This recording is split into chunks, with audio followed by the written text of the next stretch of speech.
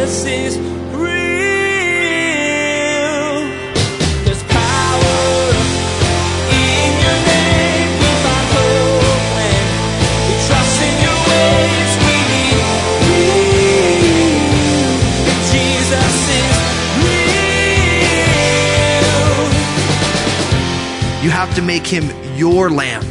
It has to be personal. It's not enough just to mentally assent that, yes, I think that Jesus may have been the Messiah. It's got to be personal. Why? Because God is personal. God is relational. God is intimate.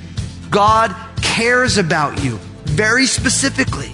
And God wants that relationship to be personal. It's not to say, yeah, that's my father's God. That's my sister's God. He needs to be yours. When the children of Israel escaped enslavement in Egypt, God was giving them a new start.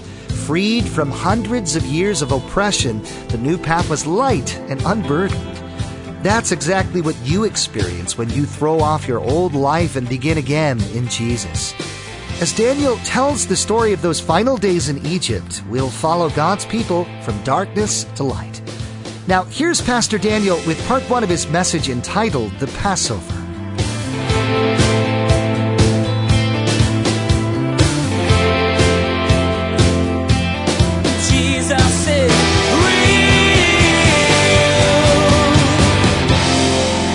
This chapter for this series, this is the chapter where we get the idea of Passover specifically. And in a lot of ways, the Passover is the culmination of God's deliverance of the children of Israel out of Egypt. In chapter 11, we found the declaration of the final plague, the 10th plague, which is the death of the firstborn. And now we're going to see how this death is going to be averted for those who believe.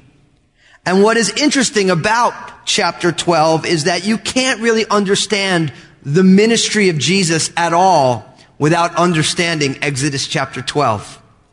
The Apostle Paul, speaking to the church in Corinth in 1 Corinthians chapter 5, said it this way. In verse 7, chapter 5, verse 7 of 1 Corinthians, it says, "For indeed Christ, our Passover, was sacrificed for us. Therefore, let us keep the feast, not with the old leaven, nor with the leaven of malice and wickedness, but with the unleavened bread of sincerity and truth." So what he's saying is that Jesus is our Passover, and the unleavened bread that we're going to hear about tonight, that's a picture of what it means to live a life without sin. A life of sincerity and truth. So this chapter, Exodus 12, is a historic happening, but it is also a very strongly typological or symbolic happening. Almost every detail of this chapter relates to something in the life and ministry of Jesus as we worship God. So it's a very, very powerful chapter. So let's just jump right on in. In verse 1 of Exodus chapter 12, it says this: "Now the Lord spoke to Moses and Aaron in the land of Egypt, saying, This month shall be the beginning of months. It shall be the first month of the year to you. Speak to all the congregation of Israel, saying, On the 10th of the month, every man shall take for himself a lamb, according to the house of his father, a lamb for a household. And if the household is too small for the lamb, let him and his neighbor next to his house take it according to the number of persons. According to each man's need, you shall make your count for the lamb. Your lamb shall be without blemish, a male of the first year. You may take it from the sheep or from the goats. Now you shall keep it until the 14th day of the same month. Then the whole assembly of the congregation of Israel shall kill it at twilight. And they shall take some of the blood and put it on the 2 doorposts and on the lintel of the house where they eat it. Then they shall eat the flesh on that night, roasted in fire, with unleavened bread and with bitter herbs they shall eat it. Do not eat it raw, nor boiled at all with water, but roasted in fire, its head with its legs and its entrails. You shall let none of it remain until morning. And what remains of it until morning you shall burn with fire. And thus you shall eat it, with a belt on your waist, with your sandals on your feet, and with your staff in your hand. So you shall eat it in haste. It is the Lord's Passover. For I will pass through the land of Egypt on that night, and will strike all the firstborn in the land of Egypt, both man and beast. And against all the gods of Egypt I will execute judgment. I am the Lord. Now the blood shall be a sign for you on the houses where you are. And when I see the blood, I will pass over you, and the plague shall not be on you to destroy you when I strike the land of Egypt. Now it's interesting. Up until this point, the book of Exodus has been all narrative. It's been telling the events. But now it moves from narrative to what I would call liturgy, which it moves from just telling the story, and now we're talking about how to worship. That's what happens. This whole story now is like, this is how we ought to worship. This is what we ought to do. Now, the instructions for the Passover, it begins with a breaking with the past. Notice what it says in verse 2. This month shall be the beginning of months. It shall be the first month of the year to you. So it talks about the calendar. And I think what's important about this, if you think about historically, people have broken up time into what we would say is BC and AD, right? BC before Christ and AD after his death. Now, in a more secularized Western culture, if you've gone to college even more recently, they don't say BC or AD. Now they say before the Common Era and after the Common Era. Because they don't want to remind us that we base our calendar based on Jesus. But the reason they changed the calendar was because Jesus was such a profound person in the history of humankind based on his death and resurrection that they reordered the calendar based on it. So even though they want to dial it away and call it the Common Era, listen, the reason they did that was because of Jesus. And no matter how much a culture tries to pretend like Jesus wasn't Jesus, he still is Jesus. And I think what's important for us with that is, for the children of Israel, God wanted a break from the past. He said, listen, yeah, you've been up in Egypt until this time. Now we're going to change the calendar. This is going to be the first month for you. We're going to start all over again. And I think that's important for us because as Christians, it's so easy for us, although we believe in Jesus, to not have a clean break from the past. And it's important for us to remember that our Bibles teach that if any man be in Christ, what? He is a new creation. Old things have passed away and all things become new. That's 2 Corinthians 5:17. And what that means is that we need to remember that in Christ there is a clean break with the past. Now don't get me wrong. Our past has consequences. But in Christ there is a separation. You used to be this way, and now God is doing something new in your life. And so for the children of Israel, they've been enslaved for more than 400 years. And now God's saying, look, I want you to start a new month now with this deliverance, with the reality of the Passover. So this month is called commonly by its Canaanite name, which is Aviv. And it corresponds with the equivalent of our March, April in our calendar. It's a springtime. As we get later in the book of the Old Testament, the first month is called by its Babylonian name, which is Nisan, I-N-S-A-N. That's why there's difference. Sometimes you're like, oh, it says it's the month of Nisan, or it says it's the month of Aviv. It depends on which language they're using. So as you get later in the Old Testament, because of the influence of the Babylonian exile, sometimes they use it by its kind of Canaanite name, its Near Eastern name, and then sometimes they use it by its Babylonian name. So that's kind of where that comes from. So it's going to be a new year. This event is so specific, so definitive and decisive that now it's time to have a new calendar based on it. Now, what's also interesting about that is that if you study prophecy, if you read Daniel chapter 7, verse 25, it would seem that the Antichrist, that coming world ruler of the future, is also going to seek to reorder the calendar.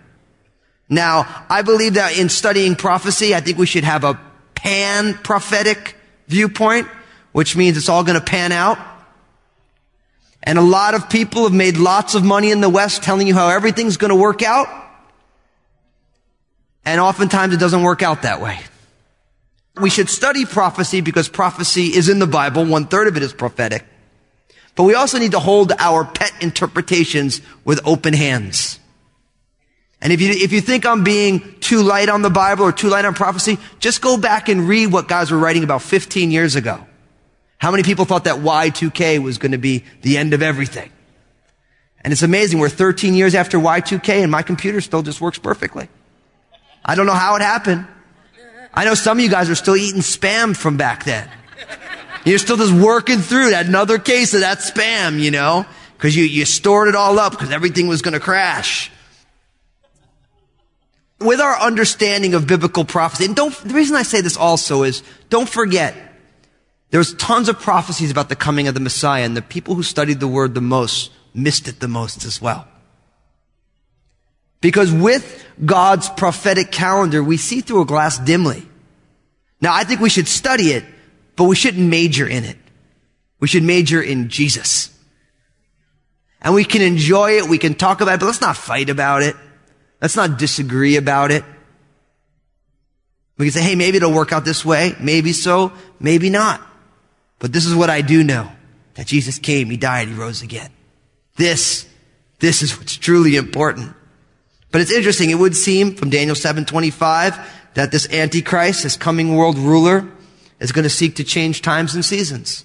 That's what Daniel 7:25 says. Now, as you get into verse 3, you start getting the discussion about the Passover lamb. Look what it says. Speaking to all the congregation of Israel, saying, on the 10th of the month, every man shall take for himself a lamb according to the house of his father, a lamb for a household. And if the household is too small for a lamb, let him take his neighbor next to him take it according to the number of persons. According to each man's need, you shall make your count for the lamb.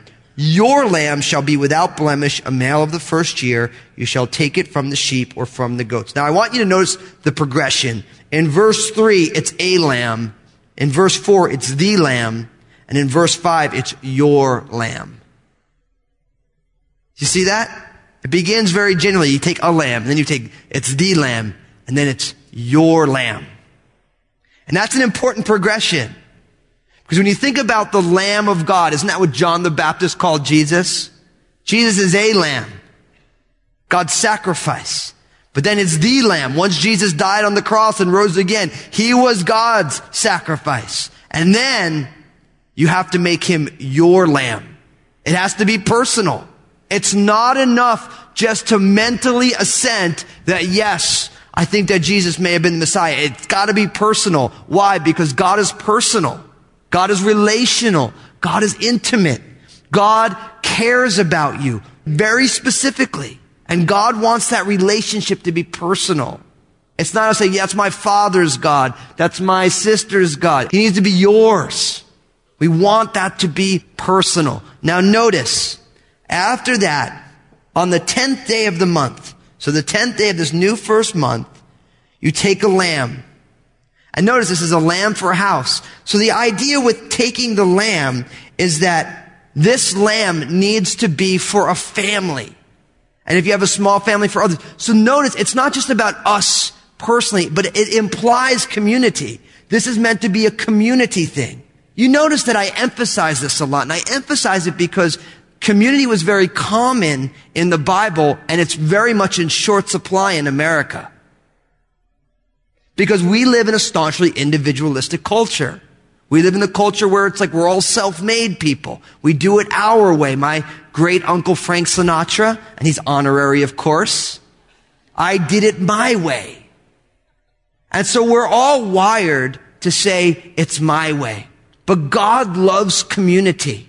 When you think about church, Jesus just doesn't deliver us from our sins. He delivers us from our sins, and He puts us into this thing called the church, part of a body. We always have to remember there's strength in numbers, and God wants us to have close, intimate relationships with other people, familial relationships, community relationships. So it's interesting that in choosing that, it's not everybody get your own lamb and have your own nice little feast. It's designed to be a feast amongst people, something that we share together. That's implied in the text itself. Now notice, it goes on in verse 4, if the household is too small for a lamb, let him and his neighbor next to his house take it according to the number of persons, according to each man's need. You shall make your count for the lamb. Your lamb shall be, notice verse 5, without blemish, a male of the first year. You may take it from the sheep or from the goats. Notice, what does the lamb have to be? Without blemish. The lamb needs to be perfect. Now, the application for us, first Christologically speaking about Jesus, is that if Jesus had sinned, he would not have been a worthy sacrifice. Right in the Levitical system, the Mosaic system of sacrifice, that lamb has to be without flaw. Flawless. And that is why, as we saw in the book of Genesis, when God asked Abraham to offer his son Isaac, that God wouldn't accept the sacrifice, didn't want it. Because Isaac had blemishes. He was human. And this is why Jesus is the Lamb of God. He's the one person who didn't deserve death because he never did anything that was deserving of it. So God chooses here in the book of Exodus saying, look, I want a perfect lamb. I want a perfect lamb.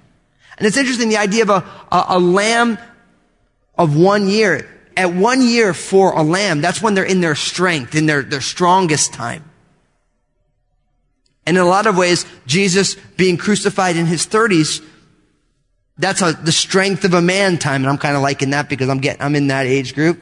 So I'm feeling good about myself with that. I'm as strong as I'll ever be right now. It's all downhill from here.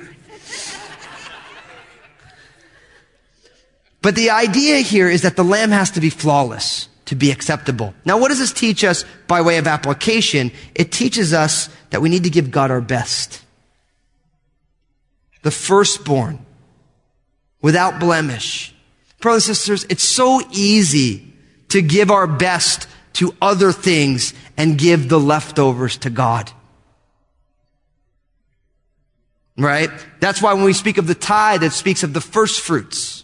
Which means you don't say, hey, I'm going to pay off everybody. I'm going to pay off my car payment, my insurance, my gym membership. I'm going to pay off this. Oh yeah, and I got this subscription and that subscription. If I got anything left, then the Lord's going to get it.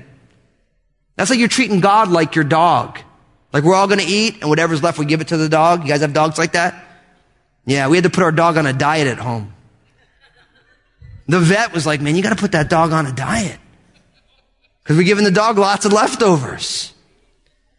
And I started thinking about, because it's like, especially I got small kids, and so trying to get small kids to eat their whole plate is almost impossible. Even if you just drench it in hot fudge, they still don't eat it all. Right? And so you give the leftovers to the dog. And I remember thinking about this. I'm like, we do that with God sometimes. We pay off everybody else. Right? We pay off our credit card, this thing, that thing. And if I have anything left over, I'll give it to God. Oh, God deserves our best. He deserves our best. Why? Because He's God. He's the most important. He's the most important.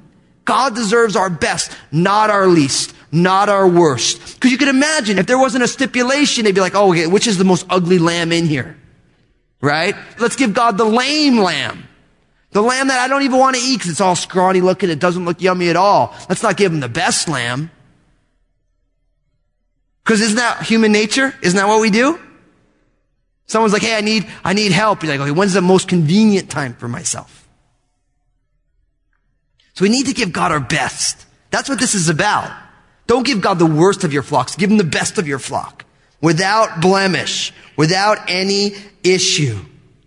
Now, of course, this all points perfectly to Jesus. There's so many verses about this. Now, what's interesting about this, I'm going to read a little bit, and then I'm going to explain this to you, because look at what happens here. In verse 6, it says this, now you shall keep it until the 14th day of the same month. Then the whole assembly of the congregation of Israel shall kill it at twilight. Now notice, you choose the lamb on the 10th, but on the 14th is when the lamb gets slaughtered. What's that 10th to the 14th? What's that 4-day period about? It's about inspecting the lamb, making sure that it's a worthy sacrifice. Now, why do I bring that up? Because if you read Matthew's gospel, keeping this in mind, you will find that from the triumphal entry in Matthew 21, there are how many days of inspection by all these different groups? 4 days. And Jesus is crucified on that Friday. Matthew's gospel lays out from the triumphal entry until the crucifixion exactly based on the Exodus account. Because if you'll notice, in Matthew 21 is the triumphal entry. His authority is questioned by the chief priests, Matthew 21, verses 23 to 27. Then he's questioned by the Pharisees about taxes to Caesar, Matthew 22. He's questioned by the Sadducees about the resurrection, also Matthew 22. He's questioned by the scribes about the greatest commandment, Matthew 22. And then Jesus questions them about David calling his descendant Lord, also in Matthew 22. And you hear this phrase over and over again. I'm quoting Matthew 22:46. And no one was able to answer him a word, nor from that day on did anyone dare question him anymore. Each time they found nothing at fault in Jesus. Matthew's gospel is laid out in that last week, the Passion Week of Jesus' life, is laid out based on Exodus. Because you chose the lamb on the 10th. When the lamb was found to be flawless, the lamb was slaughtered on the 14th.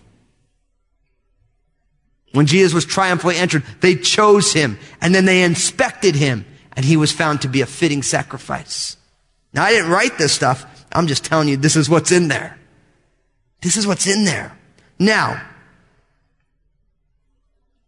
so you choose the lamb, you inspect the lamb, and then ultimately, who kills the lamb? Then the whole assembly of the congregation of Israel shall kill it at twilight. Even though each house or neighbors chose a lamb together, when it's described, the whole nation kills the lamb. Why is this important? Who killed Jesus? All of us did.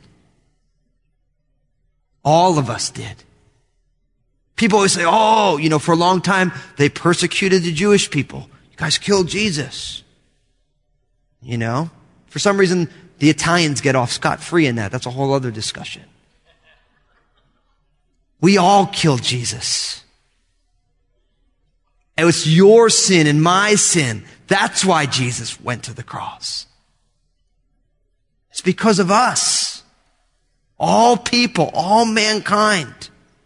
Now, verse 7, and they shall take some of the blood and put it on the 2 doorposts and on the lintel of the houses where they eat it. Now, notice that. The blood needs to be affixed to the doorpost and the lintel. Now, think about this. Imagine you hear this, right? You say, okay, I need to take the blood from this lamb. I need to put on the doorposts and on the lintel, which is the top bar. Jesus is real. God wanted a break from the past, and his people started over when it was time to leave Egypt. When we come to Jesus, our old life is left behind, and we begin anew. There is a clean break from the past, just like when the children of Israel broke free from slavery. God is doing some amazing things with Jesus is Real Radio. It's our vision to see Jesus is Real Radio on more radio stations worldwide and to help change lives across the globe. You can help see this vision come to life by sending a gift of any amount to 7708 Northeast 78th Street, Vancouver, Washington 98662. Again, to send a gift of any amount to Jesus is Real Radio, simply send your gift to 7708 Northeast 78th Street, Vancouver, Washington 98662. Jesus is Real Radio is the radio ministry of Daniel Fusco of Crossroads Community Church. The messages that you hear each day here on Jesus is Real Radio were produced from messages that Pastor Daniel shared on Sunday mornings and the midweek study. It's our prayer that this teaching from God's Word blessed and encouraged you in your walk with Jesus Christ. Make sure to tune in again as Pastor Daniel will share how our faith needs to be active. In the event of Passover, God gave the children of Israel something to do. We'll hear how we have to be ready as believers to do something. There's more to come from Pastor Daniel's series entitled The Passover. Please glance at the clock right now and make plans to join us again for another edition of Jesus is Real Radio.